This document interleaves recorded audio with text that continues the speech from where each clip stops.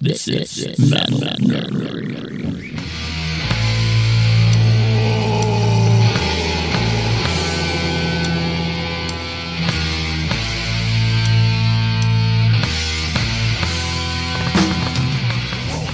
Hello, this is Sam Elliott. You're listening to the Metal Nerdery Podcast. Listen to Bill, Adam, and Matt. Follow them on Facebook and Instagram at Metal Nerdery Podcast. You can follow along with the show at metalnerdery.com/episodes. Like us, share us with your family and friends. This is Sam Elliott, and you're listening to the Metal Nerdery Podcast. That's totally killer, y'all. Welcome back to our hot little show. Hi. Sorry, I'm recovering from SARS. Sounded a little ill there, Sam. Well, you know, it's been a long week. I had a lot of phlegm drip down into my throat, and it gets kind of deep and sexy and velvety, and it's the only asset of having a I just head appreciate cold. you coming on. A lot of people probably don't know you're a metalhead, so. Oh, man, I've been in the metal since I did the Lebowski flick years ago, man. I just like to... Anyway, y'all are talking about one of my favorites today. That would be Iron Maiden. Is that right? That would be the Iron Maiden. Woe to you, O earth and sea. The number of the beast. This is Matt, and I know I sound amazingly like Geoff Tate and Sam Elliott, but the reason is because of phlegm. Wasn't there a band called Phlegm? I don't know. Yeah, man, they were like... Should be if there wasn't. Dude, they were like lungcore, man. They were like really big into it. Their show was like watching Gallagher, man. It was crazy. Just mucus everywhere. Mucus. Didn't have to bring your poncho. People were throwing mucinexes at each other. Trying to demucusify. All right. Well, anyway, we're going to talk about kind of the album that I guess sort of launched Maiden. You know, they had the two early albums, which absolutely nothing wrong with them. Great albums, but yeah, Number of the Beast is like a whole nother level. Adding Bruce to the mix and Adrian. I mean, I just totally... The first two are great, and I'm not knocking Paul Di'Anno, but when Bruce joined Iron Maiden, that's when Maiden as we know it was born to me. And I remember different sound. I remember seeing that album cover in record stores as a kid. I was probably 10. Freaking the fuck out because I was like, dude, that guy's bigger than the devil, you know. It's the SOD little thing that they did a few years ago called that. SOD did an album called Bigger Than the Devil, which was kind of a take on that. It had like Sergeant D, like standing over the devil, kind of like the Number of the Beast thing. Right. Yeah, I remember that. Yeah, this was the first album with Bruce and Adrian, I think. The last with Clive Burr before Nico came in. And just the imagery, that cover art. That's one of the most badass album covers in metal, I think, hands down. Well, I read that I think this album cover was originally supposed to be the cover of a single that they were going to release. And the manager, Rod Smallwood? Rod Smallwood, yeah. Nice. What a message for Rod. Poor guy. He was like, "No, this is like too kick ass. You know, this is like album cover material." So that was going to be like a single album Yeah. cover or a single cover? Cover for a single. There we go. There Thank you go. Different words. Soft intro. But yeah, it was the first Maiden album to reach number 1 on the UK charts there. Oh, wow. And it hit the top 40 in the US, Billboard 200. That was such a different album for them, too, because they, like with the Di'Anno stuff, Maiden's always had that extra progressive, almost in some cases, I don't want to say symphonic, but they've always had that more musicality to them where they're playing like more orchestrated kind of stuff. And Bruce joining was sort of like the final piece of the puzzle that really made Iron Maiden.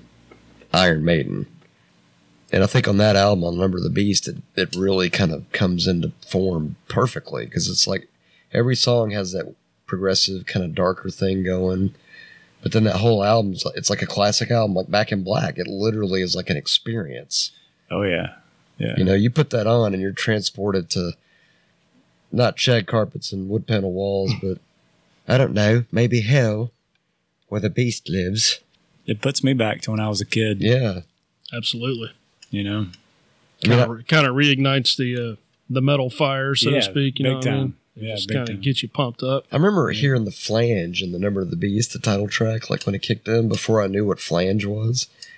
And it was like creepy because I'm like, oh man, did the tape do that on its own or is it supposed to do that?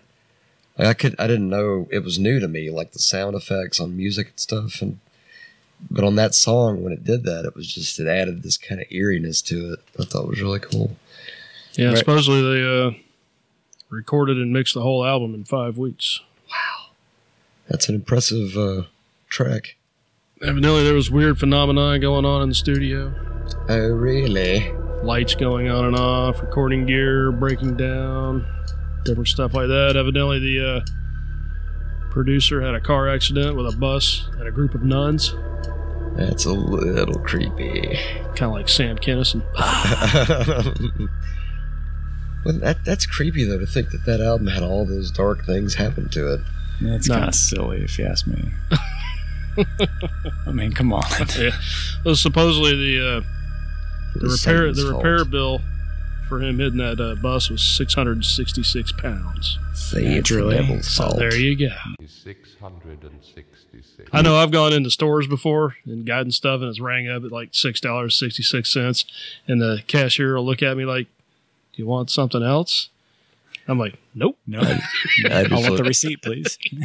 I'd like you to print out the receipt and ink it in your blood and hand it to me. Thank you. It's just funny because they're like, I love they're like, watching they're like, people "Surely he's squirm. gonna buy something else." I'm like, I'm not gonna buy "No, something no, else. this is good. I'm And good." don't ever call me Shirley again. That's right. That's Satan to you, fucker. I love watching it because it makes people so uncomfortable too. They'll like look at you like they don't even want to say it. It's a number. Come on. 66, please. It's a number. Shut up. That's when you kind of look at them and give them a little Yeah. scary look. Yeah, here you go. This cover was originally created for the song "Purgatory." Yeah, much better choice to use it for the album. Yeah, and like you said earlier, the original pressing had the wrong color sky in the background. So, Yeah, it was blue, which I thought was still a cool cover, but it was like, well, hell, looks like a happy tropical place. I want to go there and have pina coladas. With the devil. Well, and Eddie, if he's going to be there, I'm a bigger fan of his. but that's crazy. They didn't get it fixed until 1998 Really? when they remastered it. I'm surprised they weren't pissed about it. I mean, how hard is it to change the color on a printer? That's rhetorical. It's easy. Yeah, there's other things to worry about. You know, the devil and stuff like that. The devil might have infiltrated it. You never know. Yeah, that was like a blue sky. I was way too happy for the Number of the Beast. I guess his voice is perfect for this episode. Whoa. All right, cool. I'll be ready. When we get to the tracks and we get to the title track, I'll be ready. There's your SOD reference. Yeah. Yeah. Yeah, the cover art has been parodied several times by crossover thrash band Stormtroopers of Death for the cover of their 1999 album, Bigger Than the Devil, and on a t-shirt by a streetwear brand Diamond Supply Company. Never heard of them boys. And now, a moment of silence. I just think it's funny. It was the early 80s, so, people were freaking out, thought they were satanics. Oh, Jesus. People freaked the fuck out about Satan in the 80s. Yeah. That actually is what made metal so intriguing, is the fact that I literally believed even some people very close to me that were like, man, the devil's in that stuff. I'm like, really? No. Are you sure about that? I mean, it is pretty cool. So, I mean, I could see it, but really? But people were burning the records. And there were some people that started smashing them with hammers because they didn't want to inhale the fumes from burning them.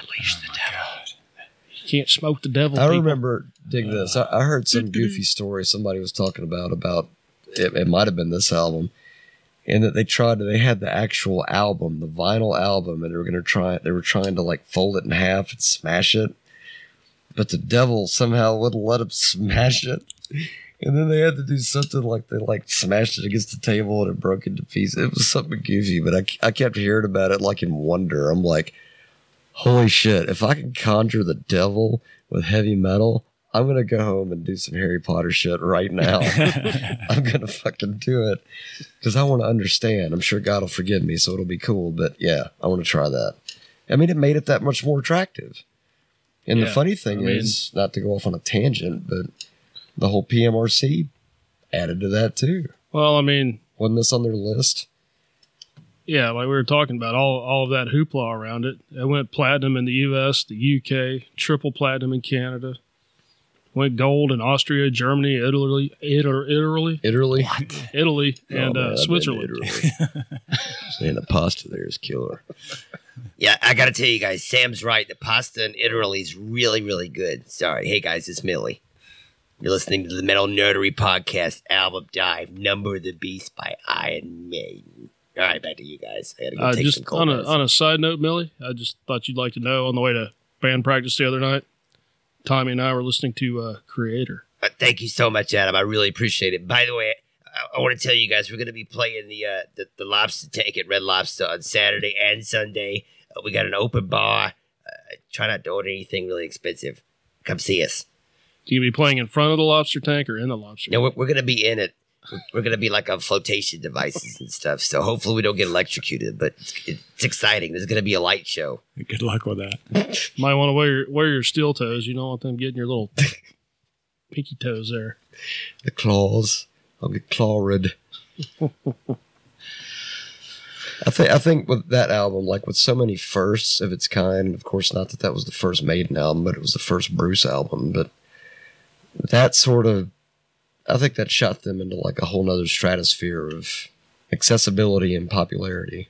Oh yeah, it was prime time too. Yeah, yeah. Well, that was the explosion of the scene. All of that was emerging. 83 was it? 82. 82. Yeah. But that whole scene was starting to blow up. I mean, Metallica got together in 81. I think Slayer did 81 or 82. So I mean, all that stuff was starting to come to a head like a great big blister that just needed to be. Yeah, what I could, from different things I saw, it was basically the third best-selling metal album that year. Really? Behind, obvious. Well, this. What I was looking at had Van Halen as metal, so yeah. But Van Halen, Diver Down, and Judas Priest, Screaming for Vengeance were 1 and 2. Wow. Maiden was right there, which isn't bad because Priest have been around a pretty good while longer than that. Yeah. And Van Halen at that point had been around for only just a few years, I guess, right? Yeah, but they were huge. Oh yeah, I mean they were big then too. They were quite big, but that's a good company to keep, though. Like those 3 metal albums that year, it was a good year for metal. Indeed. Yeah. That album ranked number 1 on HMV's Best British Albums of the Past 60 Years. Of course it did. Number 2 on the Metal Rules list of top metal albums. Number 2. For what it's worth, number 4 in Rolling Stone's 100 Greatest Metal Albums. Number 4, as long as I know what 1, 2, and 3 are, that's fine. But yeah. If Nirvana's on that list, I'm going to be super pissed, but we're not going to diverge from that. Sorry. See past episode. Beer is what's for breakfast. Yeah, so anyway, yeah. When did you first hear Number of the Beast that you could remember? I remember hearing it on the fucking radio. On the radio? 96 Rock, No, yes. I didn't hear it on the radio. Girl, you tripping. Maybe not that, but I remember hearing like stuff from that. I think I feel like they played the title track. I'm sure they played Run to the Hills because I remember hearing that on the radio.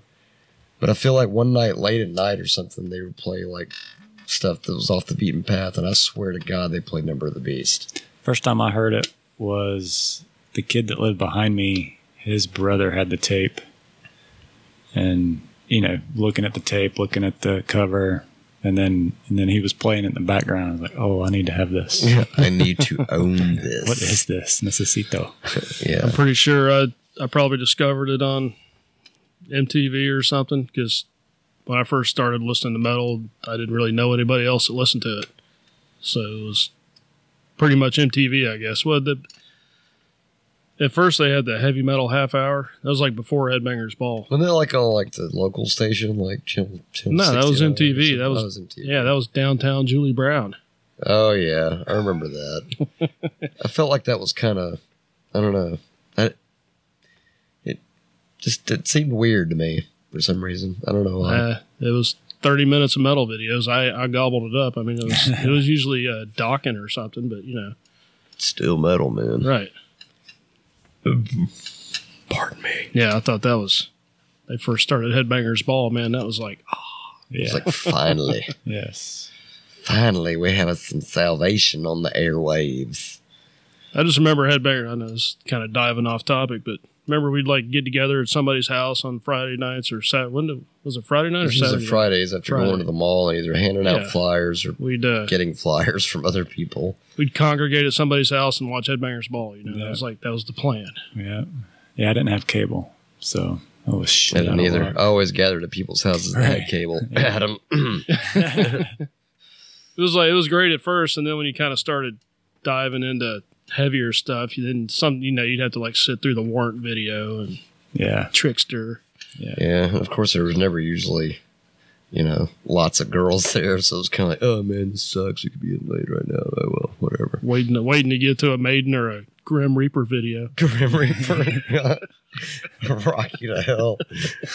I remember one of the first times I saw that video, man.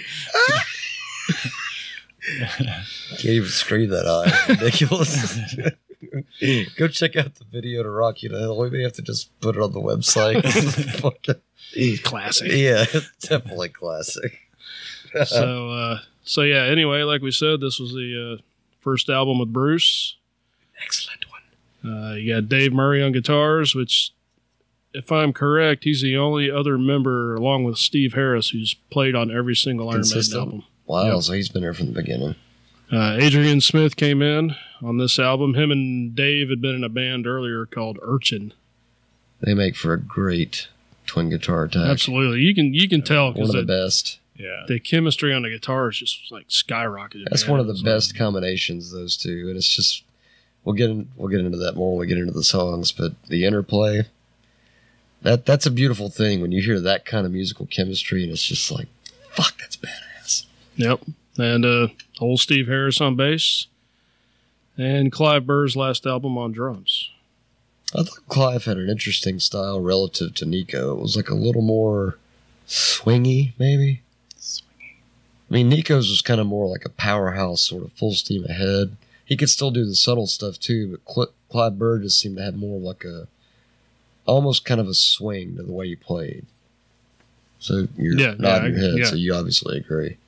Evidently, not good, bad, or indifferent. It was just a vibe about that album, and it kind of gave it that attitude. well, especially Gangland Yeah. intro on that. Yeah. Oh, yeah. Supposedly Clive Burr and Nico were friends. Like Emphasis on were. Yeah, because evidently after the change, Nico wasn't really looking to get in. It just, whatever happened. And evidently Clive Burr didn't talk to Nico for many years. Oh, wow. I guess his feelings caught. So, yeah. So then you got Martin Birch producing. He's produced their stuff forever, I think. He started with them on Killers, Okay, so basically forever. and he had worked with a lot of bands previously. I got some info down here, but he'd worked with a bunch of bands previously, and then he kind of, when he started working with Maiden, he was just exclusively Maiden. Like everything. He even did Oh, Live that's After cool. Death, I think. Yeah, he did everything from Killers up to Fear of the Dark. Oh, that's cool. And then after Fear of the Dark, he retired. But yeah, he worked with Jeff Beck, Fleetwood Mac, Deep Purple, Wow. John Lord from a lot of Deep Purple ties here. Connection. John Lord, Rainbow, Whitesnake, Black Sabbath, Blue Oyster Cult, Gary Moore, Cozy Powell. You know, there's a video floating around on the interwebs of Bruce actually doing the vocals for Deep Purple's Knocking at Your Back Door. I hadn't heard that. No, not Knocking at Your Back Door. It's, oh shit, what was that album? Was it Perfect Strangers? Yeah. And Dream Theater's playing like the music, and then Bruce Dickinson's doing the vocals. But it's a really cool version Hadn't heard of the that. tune. I think it's Perfect Stranger. Yeah, Perfect Strangers. So yeah, he's done a lot of stuff. Then the second engineer, Nigel Hewitt Green. Nigel. An exquisite British name. He was My name is Nigel, and I produce Iron Maiden. he was the chief engineer at that studio, which I forgot to That's mention. because he's Nigel. Yeah, recorded at Battery Studios, London, England, released March 22nd, 1982. I am Nigel. I'm the battery that runs I was 7 Battery years Studios. I was 9. I was Nigel. Nigel, king of the sky. I was almost 10. Sorry. But, yeah, Nigel Hewitt Green, yeah, pretty eclectic range of stuff he worked with. The Cure, Def Leppard, AC/DC, Houdini, Well, I remember that. Rap days. Flock of Seagulls, The Cars. The Cars. You remember, I'd forgotten all about this band, Zodiac Mind Warp. I remember, You like remember the that? phenomenon, but I don't really remember the music. Not familiar. No, I saw like a picture. I think we're gonna do a break here. We're gonna have to take a look at that. yeah, I also worked with the Scorpions, Scorpions. Lillian Axe, Sorry. Can't even laugh right. DJ Jazzy Jeff, Dio, Testament, Bryan Adams, Backstreet Boys, Britney Spears, and Enough's Enough. All right. Way more metal than Lillian Axe. Sorry. Britney Spears? Maybe. I don't know. Wasn't Lillian Axe like a bunch of chicker rockers or something? No, I think those. Or was it dudes? I think it was dudes. I mean, I know it was the 80s and it was hair Dudes. metal, but hey, man, was it chicks or was it dudes? Probably named it after his girlfriend. That's probably what happened. No, they look like dudes. They look like dudes that Well, got talking. that's to be. Well, that's why I said looks. Right. They all look like maybe they have the same girlfriend named Lillian. And she said, hey, man, you should call this band this. Sure, that's not Vinnie Paul on the right without a beard. Oh, shit. And Adam has secured his seat into hell. Wow.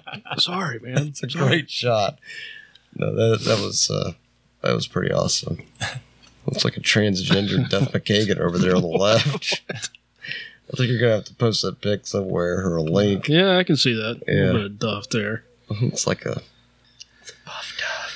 All I can say is I'm glad that I never got into that realm of like trying to be in a band like that. Yes, definitely. yeah. I don't know what realm they live in. I don't think it's I've listened to reality. some interviews with people talk about, like you got to put on a big show, and they just don't understand how guys can go up there in t-shirts and jeans, and just play. And, Mm-hmm. But I'm like, that's what I always did, and it worked just fine. I can't poop. Well, I don't have any hair anymore, but I'm not going to put on some shiny shirt and some bandanas, and No. it's not me. That was the time, though. But I would put mousse in my hair, even though there's no hair to apply the mousse to. Even Maiden was doing it. Oh yeah, they had the Yeah. spandex years. Yeah. Yeah. But they were metal enough to pull it off without a hitch, so it was fine. Right. I just choose to ignore that. Yeah. The music spoke for itself. And then you had Derek Riggs doing the album cover He for did- pretty he did much most of all their of the work, classic didn't he? albums. Yeah. Although I think he worked on everything up to Fear of the Dark also. I bet he made a pretty penny off of that. That was probably the crown achievement of his career. Is Yeah, there, is there a new drawer now? Drawer. Drawer? Yeah, they've used I think they use different people now. Different drawers to do different drawings. Drawings. Hey, stay out of my drawers. Hello. Get out Hello, my can I- drawers. Can I show you my drawings? Supposedly, Supposedly. Not sure. it was originally it was going to be the cover of a punk album. Eddie didn't have long hair, and Maiden's management came across it, see if he would put long hair on it, make it more metal, and so that's what became Yeah. the first Iron Maiden album cover. God bless him for that. Yeah, that's a killer. Yeah. It's got to be one of the best ones ever. That's one of the most recognizable, Yeah. timeless characters / pieces of art ever. I mean, Yeah. that's you show that to just about anybody in the world that's familiar with Iron Maiden, and they're going to know what that is. They'll know about it. I read something about it. Where is it? So much information to be found on the interwebs. Yeah, the painting was originally called Electric Matthew Says Hello. Yeah. It was you, man.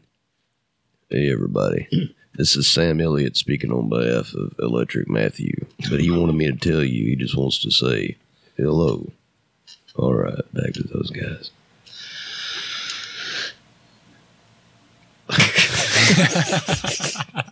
And the moment's ruined. I had no idea we were going to have Sam Elliott in the house tonight. So sometimes, kind of a surprise. sometimes there's some shockers here on Metal Nerdery. you never know who you're going to get. Yeah, Sam Elliott.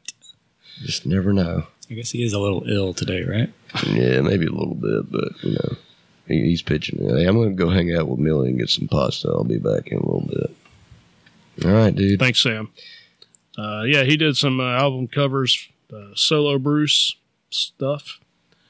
Budgie. Chris, Obviously not with the Eddie character art. No. That'd be fucking weird. Could you imagine buying a fucking like a Elton John album with the Eddie on it? It'd be different. That would be different. Did some album artwork for Chris Impellitteri. You remember him? Mm-hmm. Shredder in the 80s. Gamma Ray, Stradivarius. The female Iron Maiden band, the Iron Maidens. They're like a cover band, or Yeah, they're actually pretty damn good. are they European or American? I don't know. Oh, just curious. Does it matter? I don't know. Chicks, European girls are maiden. different. Yeah, right. European people like metal differently than American people. I think So- maybe talk about some songs here. Yeah, let's dig into the tracks. Yeah. We'll play a Musically- little bit of the Oh, yeah. Invaders. So yeah, I mean, you open out right out of the gate with Invaders. Yeah, like hit the gas pedal. Here it comes in your face.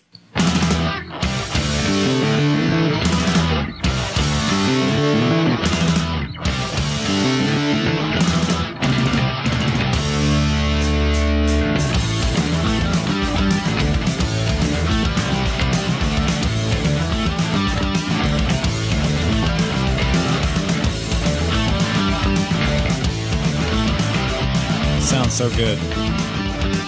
It's, You hear that swinginess in the drums? That rhythm.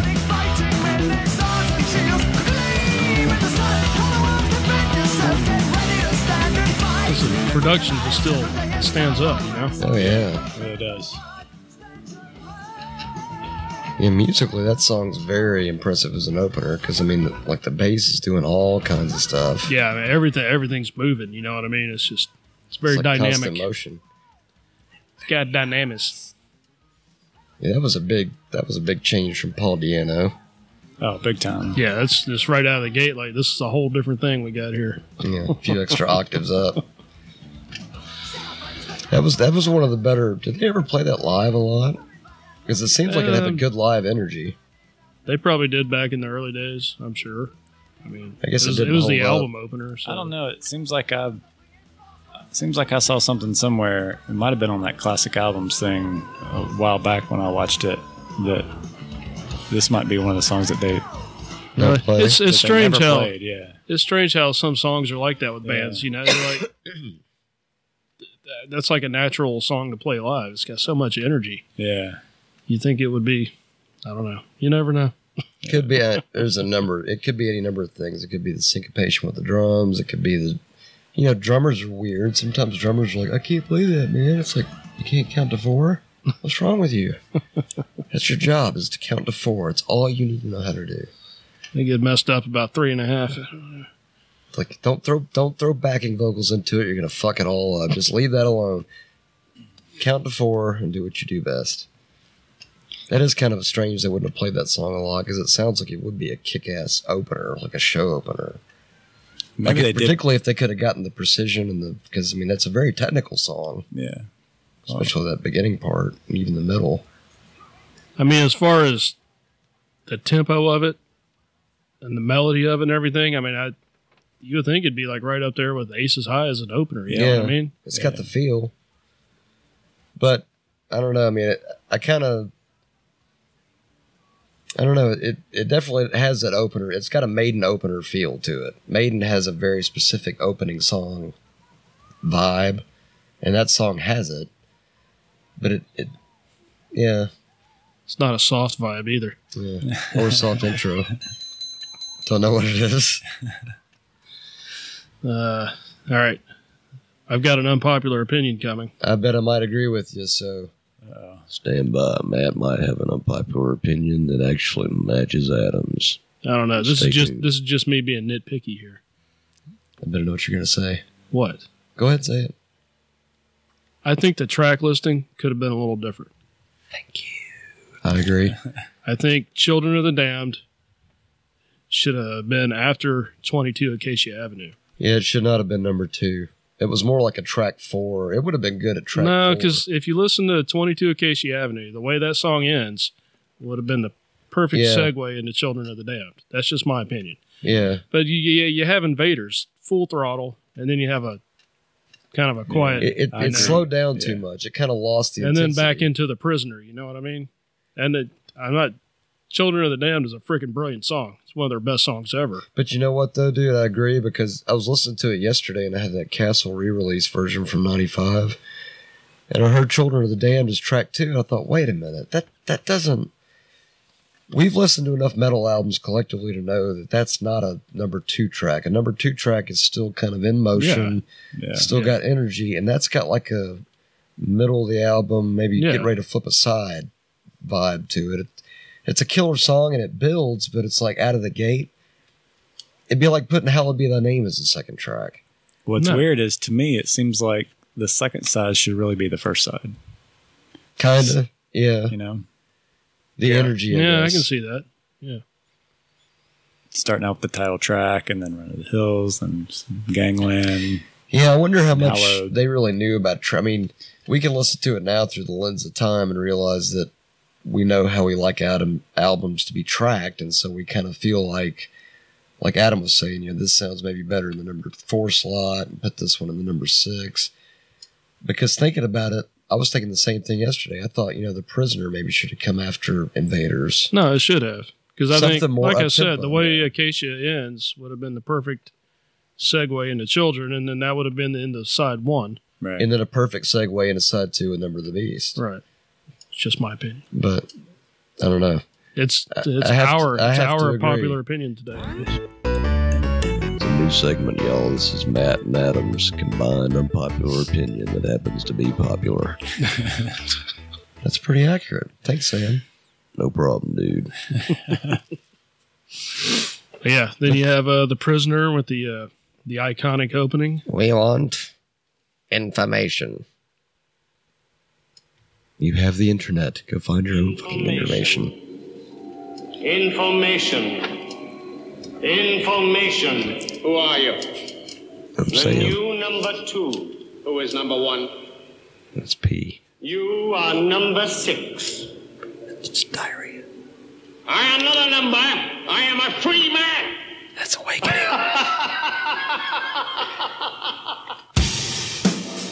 I just love that drum sound. Yeah. Always.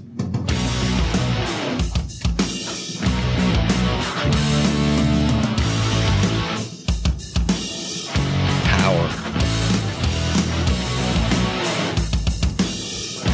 Snare just had a good full sound to it. Guitars had that like crunching in the snow with the steak sound to me. And that sounds weird.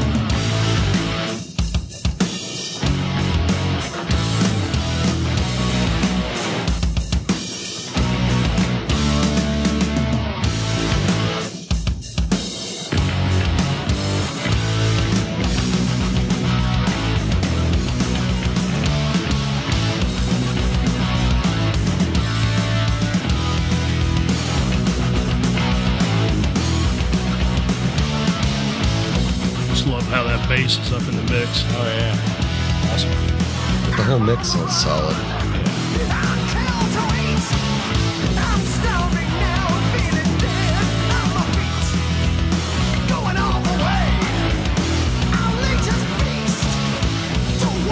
I like the change before the chorus. A little bit of delay on the guitars. Yeah. The bass. Right. Moving it along, always. It keeps the energy really high, like a running energy. And then it opens up in the chorus.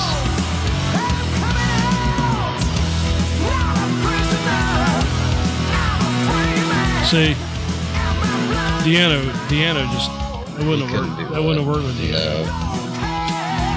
I mean, they probably hit their creative ceiling with Deanno, I think. I mean, I think Bruce was like the beginning of taking the Deanno bubble and expanding it. And that's proof of it right there. I mean, I always love that song. Me too. I like the way it kind of opened up, like just the vibe of it, and even like the super melodic solo. Because that's one of the things I always loved about Iron Maiden was like the melody, especially like the twin guitars and stuff. But I mean, the solo on that track is just fucking awesome. Well, they, like I always say, I'm a Maiden fanboy, but their solos are always so awesome. I get tired of, especially a lot of the new age of guitar solos. It's like they're just running scales. Like, how fast can I play a scale? Yeah, throw some melody in there. So. Yeah, I mean, it's like create something out of it. Just don't run a scale. Yeah. It just gets boring to me. Because I'm a rhythm guitar player too, so leads kind of just float over my head. Sometimes I don't even pay attention to them. But how can you not pay attention to those guys? Yeah, shredding and noodling is one thing, but I mean, melody is something totally different, especially when it's like, because it kind of changes the entire dynamic of the song. When that solo part kicks in and it's just by itself, and then it changes, and it's like, kind of even has like that, kind of alluding into like the peace of mind stuff. Yeah. I always love their the solos coming up now, isn't it? Yeah, turn it up, man. Is that Freedom Rock? It is Freedom Rock. Freedom Rock.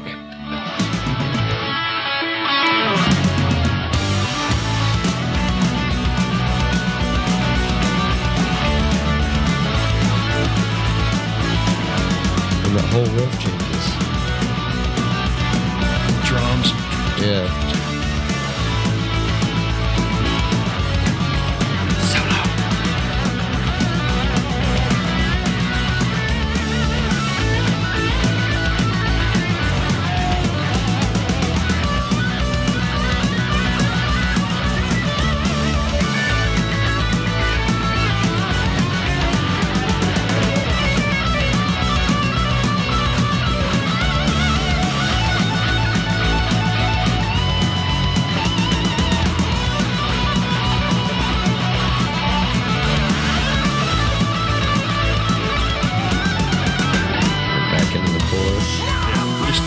Freaking awesome. It's like Dave's kind of always had a little bit more free, what was I trying to say here? I always thought he was kind of more the bluesier player. Yeah, he's got a warmer lead tone than Adrian for sure. He has more of like fluid kind of sound, I guess what I'm trying to say. Well, I thought Adrian always had more of kind of a... Calculated. Kind of, maybe even more like a bluesy-ish more sound, and then Adrian's sound is kind of more... smooth, like a different vibe, maybe. Yeah. I just think Adrian's sound, it's like Adrian sits down and really plans his solos out. It sounds kind of like Dave just kind of rolls with it. Yeah. I don't know. Sometimes, the feel's there. I mean, I know what you mean. And then you got the new stuff with Janik, and his stuff sounds like it's about to fly off the rails at any time. I mean, the dude's he's wild, man. Yeah, Wheedly. Wheedly. With his freaking deer prancing and all that stuff. The prancing deer. We got different deers here, drinking different beers here. And then, of course, you've got the 22. That song is awesome. Acacia Avenue. Part of the Charlotte the Harlot series. I was going to say, how much longer did that series go on beyond this one? Or was that it? I can't remember. Because it seems like, I guess that started with Charlotte the Harlot, which was the Diano stuff. And, of course, I'm guessing this was probably like a leftover... Or maybe they thought, let's capture a chapter that way. Sometimes I like when bands do that, like when they throw something out there and it's kind of like oh wait, this one goes back and refers to this one. Apparently Charlotte is an upper-class hooker who is very ignorant. No, I didn't realize From Here to Eternity was part of that. Was it? It's the well, fourth installment. The fourth? Wait, so which was the third? So... we have Charlotte the Harlot, we have 22, Acacia Avenue. From Here to Eternity is part of it. No, that's a Dave Murray song. I feel like there's one missing. Hooks in You? Really? What's that? Evidently. That was That's on No on, Prayer for the Dying. Yeah. All right, so you got Charlotte the Harlot, 22 Acacia Avenue, Hooks in You, and From Here to Eternity. So Okay. I'm learning stuff on the fly. All right. Nice. It's a Shut up. pardon him. He's just dying. It don't make no difference. There we go. Speak to me, Hammersmith. If you're feeling down, depressed, and lonely, Did you say Aerosmith? Hammersmith. fuck you. Yo, man, seriously, that's not cool. 22 Acacia Avenue. Very cool. Made a lady that I know. So if you're looking for a good time, and you're prepared to pay the price, 50 quid is all she asks for. That's cheap. Everybody's got their vice. What's adjusted for inflation? That's like $5,000, man. If you're waiting for a long time You ready yet? for the rest to do their piece, you can tell her that you know where. You might even die free. Free? So anytime you know Yeah, man. Save that 50 quid. Yeah. Oh, I thought he said 15. It's like, that's cheap even for 1982, isn't it? No, just for inflation, that's about $483. Whatever you say. I'm just guessing. I don't know. Soft My, intro. I don't care. My world currency inflation converter is offline at the moment. So, Yeah, it goes offline on the weekends. but yeah, that's a classic song. Big time. Kind of went in the middle part there. When Yeah, that probably should have gone earlier. That would have been like a killer. That would have been a killer number 2 track. No, You think? Or you think No, that would have no. been too much as a number 2 track? I think Invaders, Prisoner, And 22 Acacia Avenue, and then Children of the Damned, Yeah. and then side 2, As Is. 22. I would say 22 does have that energy that it could be like a good track 2 song. Yeah, but Placement-wise. it's a little bit long for a track 2 song. Just my Oh shit, yeah, I guess it is 6 minutes. Yeah, 6:34. I guess it is a bit elongated. Sorry. That's what she said. Different words now, different words. use your words, man. So yeah, so that ends up side. Back in the old days, that was side 1. Yeah, of the cassette and the album. And then you had to flip sides. And then came Woe to you of earth and sea, for the devil brings the beast with wrath. Because he knows the time is short. Do what? In other words, shut up, Who man. hath understanding reckon the number of the beast? For it is a human number. Its number is 666. I left alone. My mind was blank. I needed time to think, to get the memories from my mind. What did I see? Can I believe that what I saw that night was real and not just fantasy? Just what I saw in my old dreams were the reflections of my Walkman staring back at me. 'Cause in my dreams, it's always there. The evil face that twists my mind and brings me to this A place. good scream.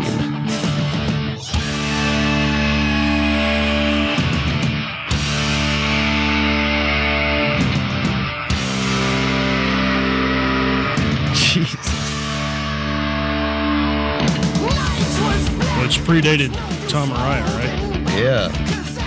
That was some serious pipage. I mean, he held that thing out, but there's I think we might have a link to it, or we'll have one on the website, but there's a classic album series, I think, from VH1, where they were talking about this album. And apparently, Bruce Dickinson had to repeat like the first 4 lines like 8 million times, and finally he just lost his shit and just screamed. And that was the scream they captured.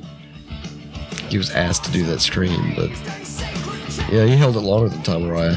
If there was a Scream Olympics, I think Tom would have taken home the silver, and Bruce would have taken home the gold. Am I right? I think he still takes home the gold. Fuck it, yeah. Bruce still takes home the gold. We saw All I evidence know of that is, the other night. There's a lot of contenders for that one. Yeah, right. All I know is even as strong as all the songs are on this album and all of their albums, for the most part, this has still got to be like the top end of like the best songs that they've ever written, you know? Yeah. I mean, that anybody's ever written, really. Yeah. Oh, but those In the metal world. they were just magic. I mean, that album is one of those. I mean, there's a handful of really kick-ass metal albums that are just magic. Number of the Beast is one of those albums. It's just a fucking magic album. Yeah. And there's nothing else. I mean, and there's some other kick-ass Maiden albums, but there's nothing else that's anything like Number of the Beast. I think it's the power of Satan.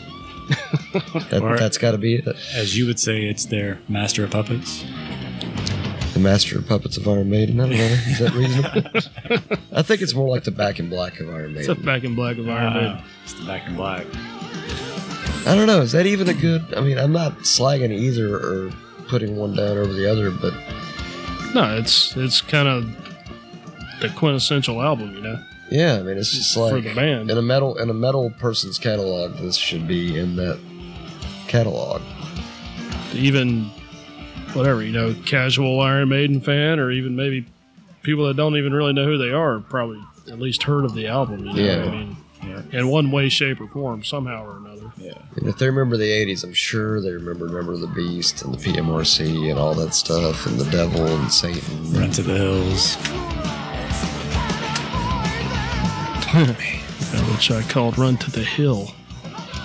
Run to the hill, people. Hey man, sometimes Run to the you hill. gotta run to the hill. There's just one. saying. Just one hill. No, not Hizzles. Yo man, run to the Hizzles. We gotta get them shits up there. Yo man, the Indians on top of the Hizzles, bro. Yo, the Hizzles in Gangland, you ever been there? Shit's badass, man. Y'all be at the Hizzles, I'm gonna run there. So, yeah. I gotta run all the way from 22 Acacia Avenue, man. It's a bitch. I run all the time. So, as To the Hizzles. awesome as Number of the Beast is, then they go right into, Run to the you know, Hizzles. Run to the Hizzles. I mean, kind of another quintessential Iron Maiden song. I mean, Ironically, they're quintessential closer, right? yeah. They closed it with that the other night, I think. Yep. The Atlanta show. Classic good stuff there. Did we determine if that was their first video or if Number of the Beast was? No, it was off the first album. No, it wasn't. Yeah. But you know they got some definite play because that was like around the same time, I think, or shortly after MTV came out. Yeah, Yeah, it was, that was- I think it was like the 19th or 16th video. Yeah, On so it was MTV or early. something. It was fucking early, yeah. Was Iron Maiden.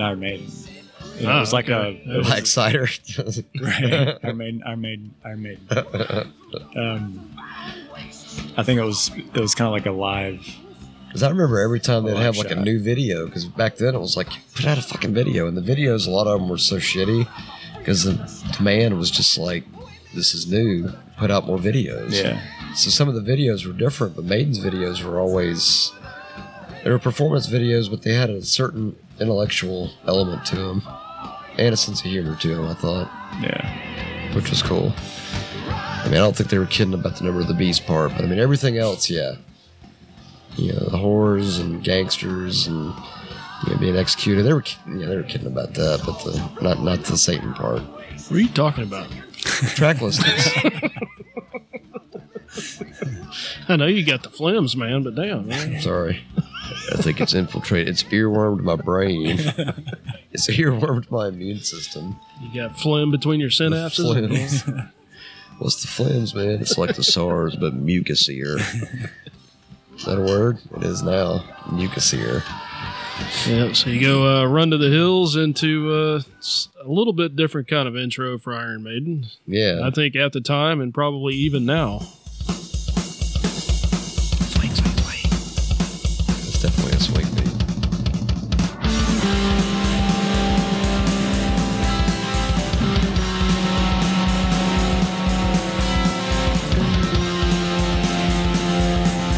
thought it was cool though because it was so unique. Just like how it goes from this swinging kind of rhythm into that, The driving thing. yeah, the driving rhythm there. It's,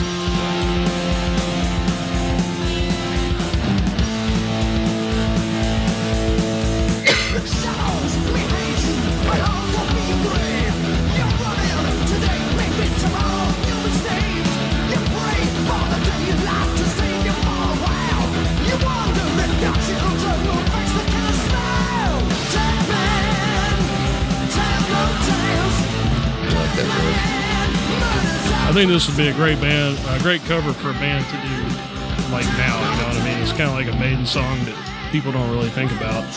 Well, the Dream Theater cover, of course, to be fair, Dream Theater covers whole Damn, albums. Dream Theater, man. Jesus. Well, I mean, you got to admit, their cover of Gangland is pretty badass, even though it's totally different. Were you talking about like another band doing like a Maiden Eyes version just- of that song? Yeah, I mean, just like going to see a local band, you know, go to a bar or whatever, see a local metal band, break I'd out be with. stoked to see that. Yeah, Because, you know, that'd be cool. it's one of those songs, you know, It's a Maiden. deep cut. You expect Obscure. somebody to do, one of the more known songs. It's Run definitely a Hills deep or- cut. Yeah, Number of the yeah, Beast. yeah, break out with Gangland. I'd be up there going, "Fuck yeah!" I'd be impressed as fuck because that. I mean, it's a cool tune. It's definitely a deeper cut, but it's kind of like, yeah, who the fuck plays Gangland?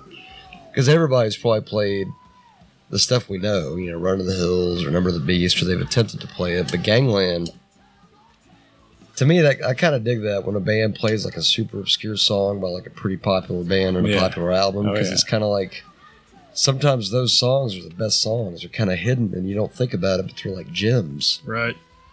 You start up our own radio station called Deep Cut Radio. Deep Cut Radio. We could have Sam Elliott do our spots. Hey, this is Sam Elliott doing a shot for Deep Cut Radio. So you're doing a shot. We got Bill, Adam, and Matt, WBAM, BAM Radio, 99.9. You sounded real fired up there. You think? Bam. I thought of a better one like, hello, this is Sam Elliott. You're listening to WHAW. We got Hodges, Aiken, and Wheeler. W Hall Radio, 99.9. Hall or Wah. Wah. You're listening to Wah. Wah Radio. Wah. Sorry, I know we're talking over Gangland and how awesome Gangland is as a song, and it's like you're a dick for talking over it, man. Sorry. It's just I had a how we moment. roll. We like to run our mouths. So, I had a moment, but Gangland would be a badass. If you metal bands are out there, do a cover of Gangland, we'll be impressed. But it's got to be an impressive cover. absolutamente. So if you play it, we will listen. So, yeah. And then to kind of put the period on the whole thing, you have longest track on the album, Hallowed Be Thy Name. Wow, 708. Yeah, Maiden always had that extra progressive element. I think maybe that, you think that might have been kind of one of the beginning strains of like progressive metal? In a way. Yeah, I mean, I think they probably had some impact on it because, I mean, they were as But badass. the vibe, I mean. the That's what way I'm they saying. wrote. Like, as you know, as badass as Priest was and other bands like that, Maiden had a little bit more complex song structures. They definitely, to me, kind of embrace that progressive vibe. And I think that's kind of maybe, I would call them one of the beginners or founders kind of that, moving in that direction. The Nawabum style probably did it too, but it's my perception. It does have kind of that dark, foreboding, creepy beginning to Wonder how many times Martin Birch made him do that part. it.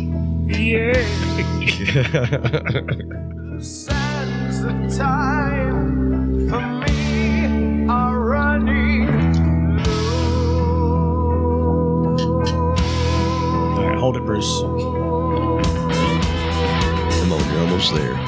Come on, Bruce. Come Higher, on, buddy. higher, higher. Come on. Clutch your balls. Come on, let's do it. What is it? No, man, running high. There you go. No, keep going. Go. All right, take a breather. You have 20 seconds.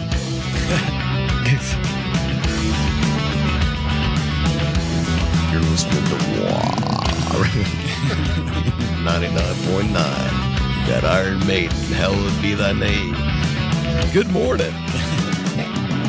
When the praise comes to read me the last rites, take a look to the bowels of the last sites of a wall that has gone very wrong for me. Can it be that there's some sort of error? Yeah, right there. Surmounting terror.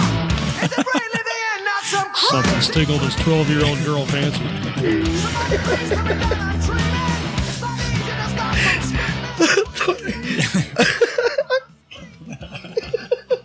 What is problem? Pray tell. What the fuck is wrong with you? I think I misheard the lyrics that he said. Until he said, look to the balls for the last rites or something. I was like, wait, what? I think I misheard it, but it was like, sounded like he said, look to the balls. And I thought, Where's your mind? I don't know, man. It's in the gutter. Kind of like my bowling Evidently. game. Evidently. Sorry, this is what happens when you do NyQuil too much. That was a great song for sure. Yeah, I don't think I really got the subject matter until I started looking at the lyrics, and I was like, man, that's kind of a... I mean, back then, I mean, even now, I mean, in metal, you know, darkness is not necessarily a new thing, but that song's kind of got that darker sort of, you know, well, this is it. Yeah, you're going to your death. What's your favorite song you want to hear? I want to listen to Iron Maiden. We got the perfect song for that. Hallowed be thy name. Yeah. On W.DIE, Die Radio.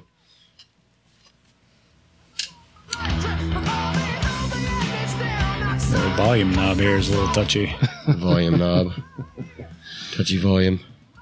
So anyway, I'm sure most of you have probably owned this and listened to it a million times, but if you haven't heard it in a while, go back, dig it out. And you have no excuse. There's the YouTubes, there's places to download it. There's even still some places I hear that sell CDs online, although I think that's a dying technology. Inspired by a nightmare Steve Harris had. Really? Oh, I guess one thing we forgot. Oh, he's watching the film Damien? That'll freak you out. I mean, 2, that was a creepy movie. Yeah, the re-release had that song, Total Eclipse. Oh, yeah. Of the Heart? Wait, different song. Yeah, that one. Evidently, they had written too much material, so they had to choose something to drop, I guess. I guess it was between Total Eclipse, Gangland, and Run to the Hills. Well, they sure as hell couldn't have dropped Run to the Hills. I mean, obviously, we say that now, but back then they were probably like, well, which one, man? I kind of wonder why maybe... You think they kept Gangland because of the uniqueness of it? Like, from what I've heard of that Total Eclipse song, it's a cool tune, but... Like we were saying before, I don't know if it fits the... Looks like Steve Harris liked it better than Gangland. Really? Yeah, and what we were talking about earlier, evidently he didn't think Invaders was a good song. Really? Yeah, kind of weird. Interesting. I remember growing up thinking it was my least favorite. Just the lighter. And I think I've said it before. It never really caught me. But, you know, the more I listen to it now, I can appreciate it. Yeah, it always, I guess like I said earlier, just you could like almost be a Judas Priest song in a way. I mean, yeah, you're right. Yeah. So. Yeah, it would have a good feel for a Judas Priest version of that. I could hear it. Maybe a little more technical than Priest, though. Or are you talking about like Rob Halford singing over like Maiden playing it? Now that would be cool. According to Bruce Dickinson, they originally tried to get Vincent Price to do the opening for Number of the Beast. 25,000 euros. Wow. Said, no, we ain't paying you that much. For some reason, so he didn't do it. So who did it on the album? Is that the Barry Clayton? Yeah, Barry Clayton. Because it sounds. That was a very Vincent Price, like Vincent Price, yeah. edge to it. It's got a different. It's very Vincent Pricey. Ha! See what I did there? Thank you. Evidently, Vincent was a little too pricey. Yeah, $25,000 to read that. You egomaniac! Shut up. Do it because you love the metal. Do it for free because you love metal, Vincent, and the dark side. You have the power of Satan. But no, I want 25,000 Well, quid so I don't can know. afford Charlotte. Where was Vincent Price's career in 1982? He might have needed the money, but Yeah, he could have said 15. Maybe. I don't maybe. know. I don't know. Might have been worth 10. Better yet, no. To be fair, it would have been worth $6,666.66. That's how much they should have paid Vincent Price to read it on Number of the Beast. That would have been perfect. Yeah. And metal as fuck, let's be honest. Metal is folk. Metal as folk. All right, well, I don't know. About time to get out of here, gents. That has been the Iron Maiden album dive. It's a good one for Number sure. of the Beast. Classic. Very classic. Hey guys, this is Sam Elliott. And thank y'all for letting me hang out and join y'all. It's been kind of cool. I'm going to tell my friends about this. Ah, well, yeah. Thanks for being here. A little bit different having a, well-known actor in the house. Hey, anytime, man. Maybe next week I might sound better. I'll be on back out down the road. So How'd he go hanging out with Millie on the couch? You like that guy? Or he's all right. He keeps to himself. Man, that pasta's fucking unreal. I got to tell my friends about that. Y'all need to go check out Millie's. He's got a new pasta business called Creator Own Pasta. It's pretty good. He's got a new shop opening down there near the Red Lobster, so he can tour and cook at the same time. So he's pretty excited about it. But yeah, it's been cool hanging out with Millie. I know he's been quiet today, but he's a good dude. maybe he's a little intimidated by you. Nah, I don't know, man. Maybe it's the mustache, maybe it's the voice, but it don't matter. Anyway, I hope y'all enjoyed this. I sure did. It was Metal Nerdery Podcast you were listening to, folks. Thanks and nerd out. Later. Nerd out. Hey, this is Matt from Metal Nerdery. Follow us on Facebook and Instagram. Like us, share us with a friend. We are at Metal Nerdery Podcast. That is at Metal Nerdery Podcast. You can follow along with the show on metalnerdery.com/episodes. Nerd out.